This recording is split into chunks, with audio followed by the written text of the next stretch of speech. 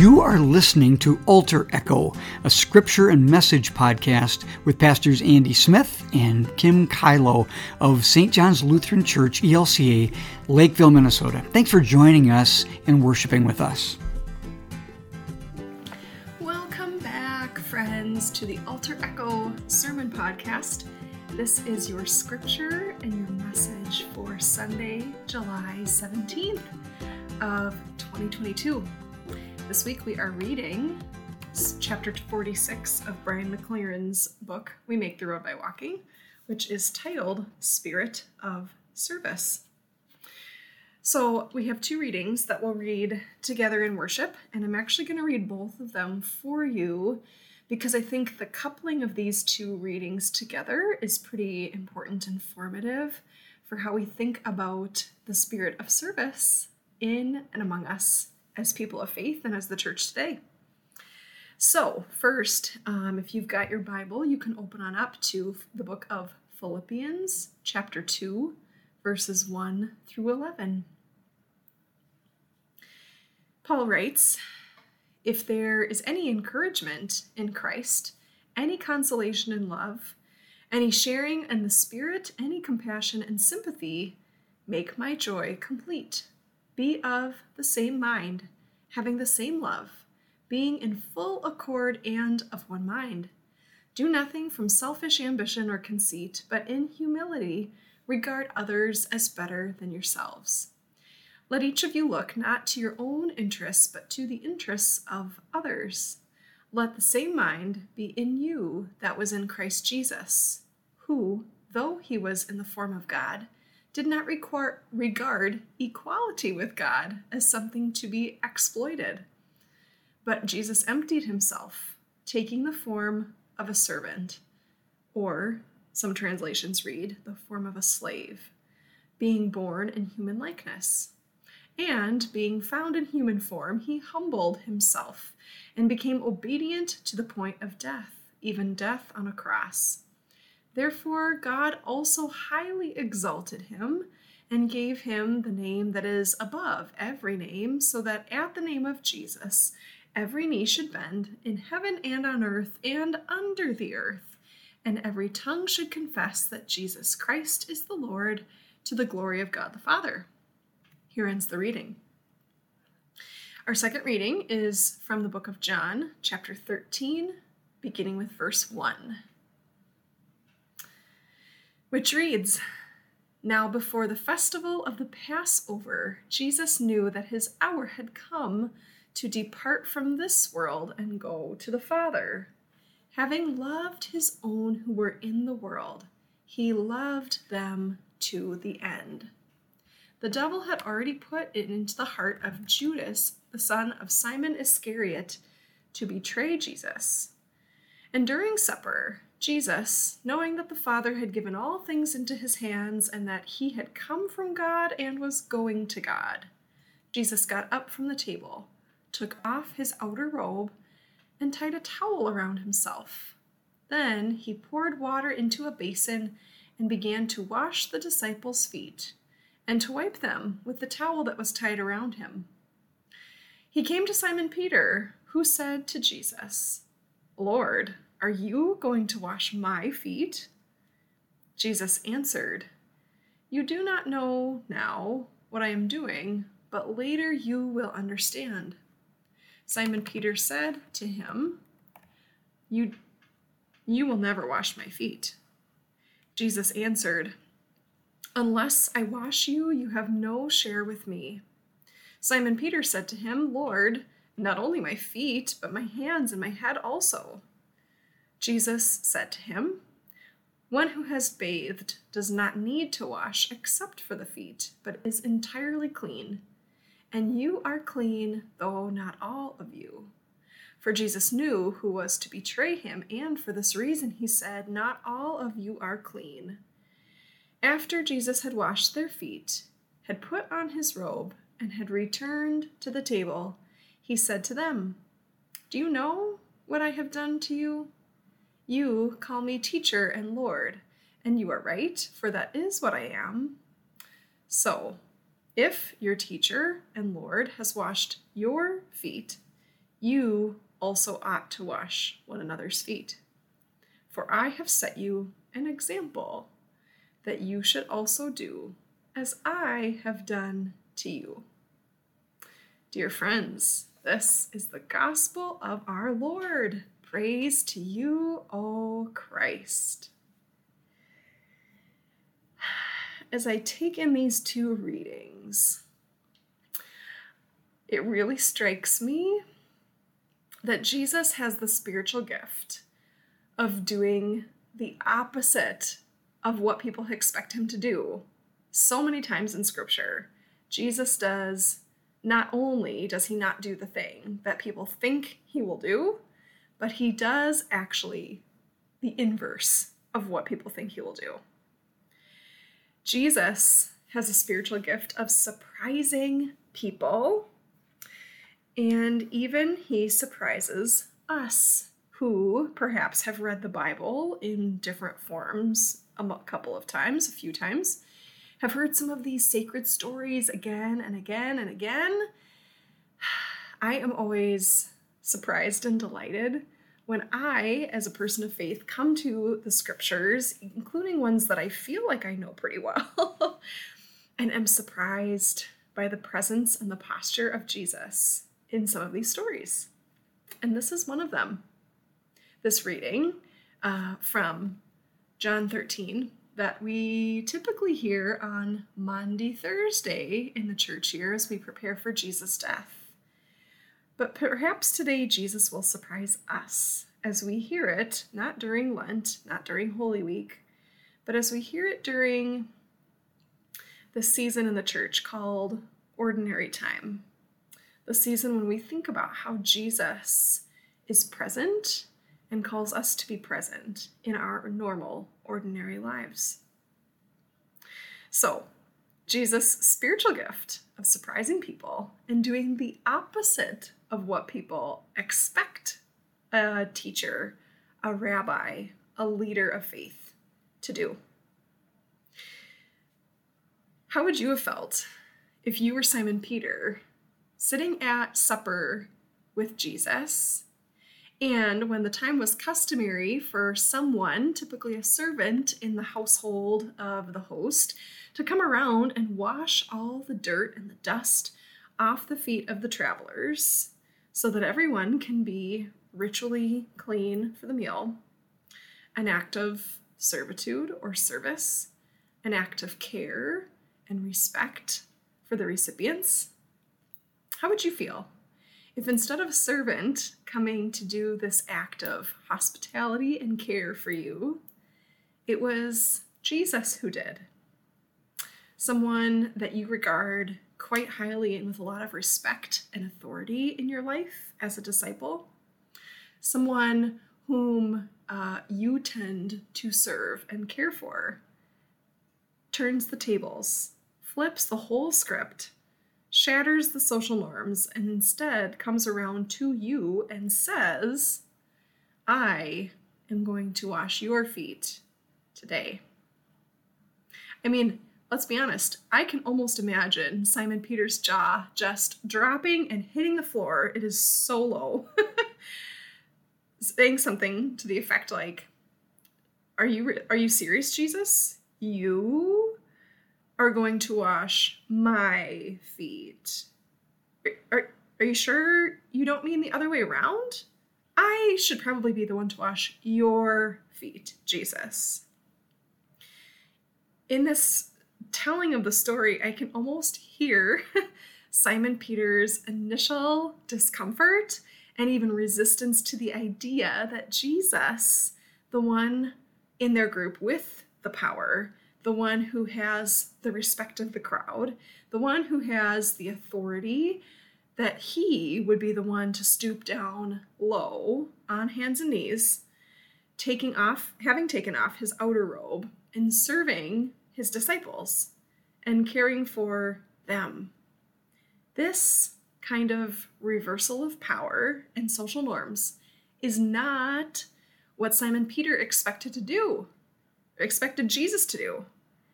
Even after Simon Peter and the other disciples have followed Jesus and watched Jesus do the surprising thing and the inverse thing time and time again.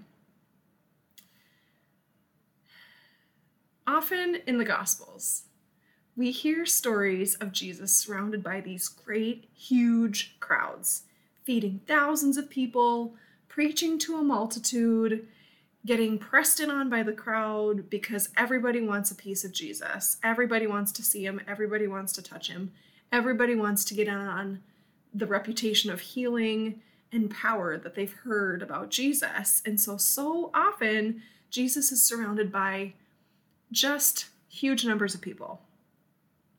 But in this story, like in some others, this is not unique completely, but in this story, we get sort of a complementary view of how Jesus serves and cares for God's people.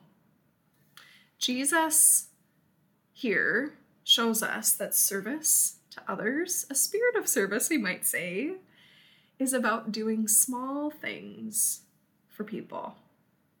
Here, he does a small, simple, ordinary thing like washing his friends' feet, an act of hospitality and care for his closest 12 friends. Jesus does something that is probably so regular for them that they wouldn't even think about it, except that instead of a servant of the household, it is their teacher, their Lord, who upends everything and takes power on its head and assumes a posture of power in a completely different way, in power through care and respect and genuine compassion. Like I said, this is not the only time in the Gospels that Jesus does a small or seemingly small act of service or care for a few people, or for even just one person. How many times in Scripture do we see Jesus heal one sick child or cast out the demon of one person? Or, speaking even from the cross, Jesus speaks hope to the two criminals being executed alongside of him.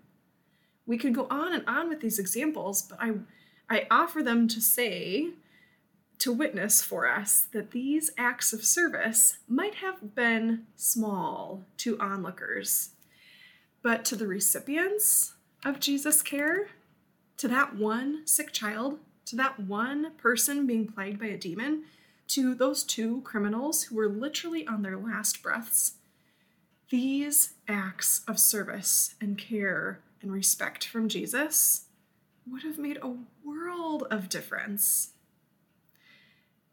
As followers of Jesus, you and I are invited into this spiritual growth today, to recommit ourselves to small acts of service with great love.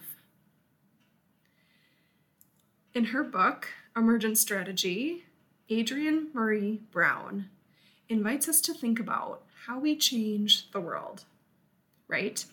We look around the nation and around the world and see these huge, monumental issues that move so much slower than any of the rest of us would like them to move. But we see these huge, widespread issues that seem so complicated and often even daunting, right? How do we make a significant change when so many people and so much is involved? Well, Adrienne Maree Brown claims for us, or posits the idea, that in order to transform the whole world, you must first transform yourself. She says it this way: small before all. So lest we get daunted and overwhelmed by the bigness of some of the really important and serious issues our world is facing today, let us make this a bit more manageable without minimizing it. And begin by practicing care and honor and liberation for our neighbors in small ways, with the people around us first. Because when we learn to practice serving our neighbors in small or simple ways, Adrienne Maree Brown says that our small acts, or the collection of our small acts of service, make a difference together. The Episcopal priest Becca Stevens speaks about this in a similar way. Becca Stevens is the founder of Thistle Farms, which is a social enterprise run by survivors of sexual abuse, trafficking, and addiction. 3 issues we might all be able to agree are pretty widespread and pervasive and seem like a daunting thing to steer the ship on for just one person. But Becca Stevens knows something about this. She writes this, and I quote, "Now I can see that one loving gesture is practically divine. We have to do small things and believe that a big difference is coming. It's like the miraculous drops of water that seep through mountain limestone. They gather themselves into springs that flow into creeks that merge into rivers and find their way to oceans. Our work is to envision the drops as oceans. We do our small parts and know a powerful ocean of love and compassion is downstream. Each small gesture can lead to liberation. The bravest thing we can do in this world is to step out and just do something for love's sake." When we think about Adrienne Maree Brown and Becca Stevens' words, here's what I have for you today. Our small acts together can add up. Not only yours, all of the collection of your one individual person's small acts of service and great love, but the small acts of all of us as people of faith and as people of no faith can add up together to accumulate to a bigger, broader collective transformation of service and care across the board and across the nation and across the world. So let us not be daunted by the enormity of the world's issues. Let us commit to the spirit of service that we see in Jesus Christ, who shows us in taking a posture of humility that small acts of great love most certainly matter. There's one more thing I want to say to you today that I think bears weighty on this conversation. If you go back to our Philippians reading, that is Philippians chapter 2, verses 1 through 11, we see juxtaposed 2 things that really name the character of what the spirit of service is all about. In Philippians, Paul says that Jesus did not regard equality with God as something to be exploited, not as something to be exploited. And if we hold that together with something else in Philippians, namely that Jesus, Paul writes, took the form of a slave, these 2 show us that in faith, a spirit of service and caring for our neighbor is never a transactional matter. The spirit of service is never about using or abusing other people for the sake of service.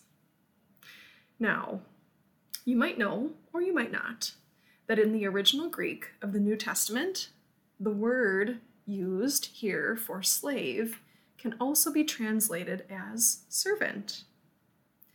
So, knowing and respecting our neighbors who have experienced slavery in the modern world, either human trafficking slavery or racial kind of slavery, we have to name, as people of faith, that this is not what Jesus is endorsing, here with a model of service for us, because Jesus models for us that our status as people, regardless of what kind of status that may be, is never a reason to exploit one another or to exploit our power and privilege. That a spirit of service is born in genuine compassion and true respect, two things that are conclusively absent when slavery is involved. So, if we are to join up with Jesus in the global transformative work of service by the power of the Holy Spirit, then it is never a power that oppresses the other.